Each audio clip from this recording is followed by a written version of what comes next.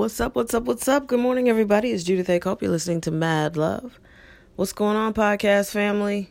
Wherever you listen, I appreciate you. Spotify, a lot of you guys stream on Spotify. Thank you so very much. You might as well go on over there and when you're listening to Just Media Works, Mad Love, I think it's under Mad Love. Mad Love by Just Media Works. Then all you got to do is go up to that little search window and type in the Culper Manifest and go ahead and follow us. Because, we're out here, we're grinding. And some of the songs you hear on this podcast, especially ones you think you might like, you'll find them on that under Culper Manifest. So you should do that. Thank you so much for checking us out. Today is Friday. I'm in my Friday feels.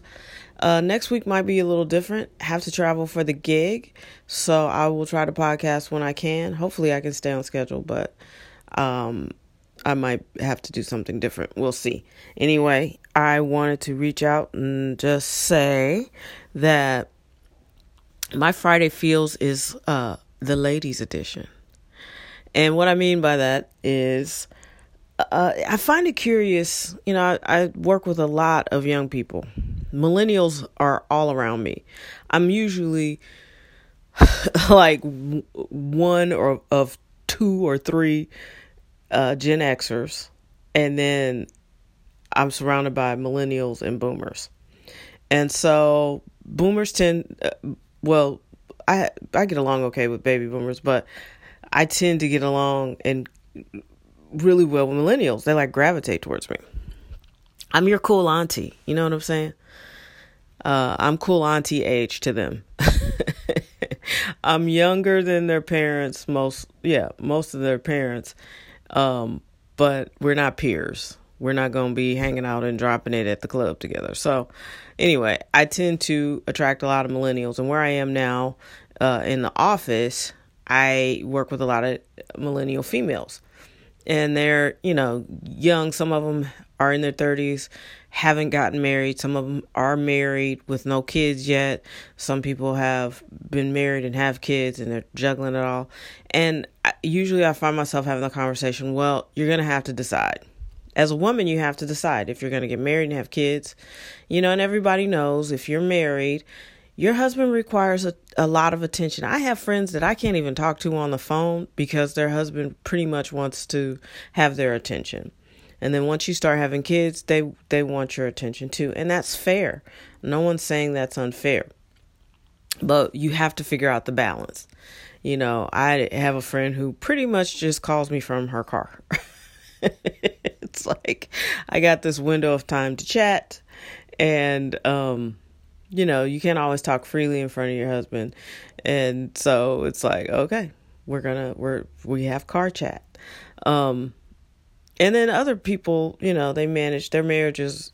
The husbands are, they hear you're on the phone and they just head on out the room. Okay, hey, Judy, and then they go. But it just depends. And I always say to the young people, like, you're going to have to choose because husbands require energy and kids really require your energy. And they should have it, especially your children. So it's funny to watch people think, wait, I have to decide, but you do. And men don't have to choose. Men can go and make 100 babies and they'll never think twice about missing a day of work. And that's, of course, a broad generalization, but it's been my experience that a lot of men, they're not the first parent that gets the call when the kid's sick at school. They're not the one that takes them to the doctor. They're not the one that, takes off weeks to be with the child. And I'm not saying they shouldn't or they can't, but a lot of them don't. And so as a woman, if you're a career person, you have to decide. Like, am I going to focus on my career and advance this? Or am I going to split time? And, you can be in your feelings about that because it's not fair. And on top of that, we're still not going to make as much money as men. And apparently there's a penalty for when you leave the workplace. I was watching something on Netflix. When you leave the workplace to have babies and, you have to pull back from work, that's a big separator. A lot of your male peers are going to double down and start making the money that you're leaving on the table. they're going to take it. So it's called the child tax or something like that. It's deep, and it's not fair.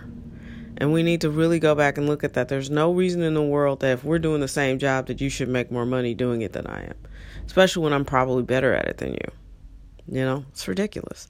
So yeah, I'm in my feelings for the ladies, for us. You know, we work hard, we give 1,000,000%. You know, I was thinking about it the other day. It's like, I personally think that sex is better when you're in love with the person that you're having sex with. But I remember one of my exes, he was pretty firm in the column of, I can't tell the difference. And I was like, you know, I don't know how to combat that. You know what I mean? So we agreed to disagree. And then later on he was like, I think you're right. I can see how it is better when you love the person. I'm like, thanks. That keeps, you know, the female in your life from just being the receptacle of your semen. I mean, seriously, it's not a huge stretch.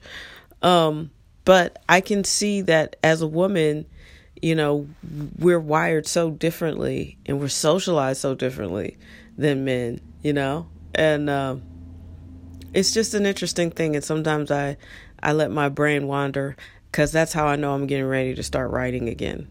When I start thinking about scenarios and conversations and energy, I know I'm going to write. So have no fear. My production team we've got a vault of music. People send me stuff all day, ideas, concepts. You know, California, the EP is out. It's been well received. You know, it's nice. We're not a big group, so it's not like a ton of people, you know, download the first day or anything. But it is nice to see that people have left comments and, you know, listen to it. And we appreciate the support. Each project is a little bit more well received than the last, and that's great.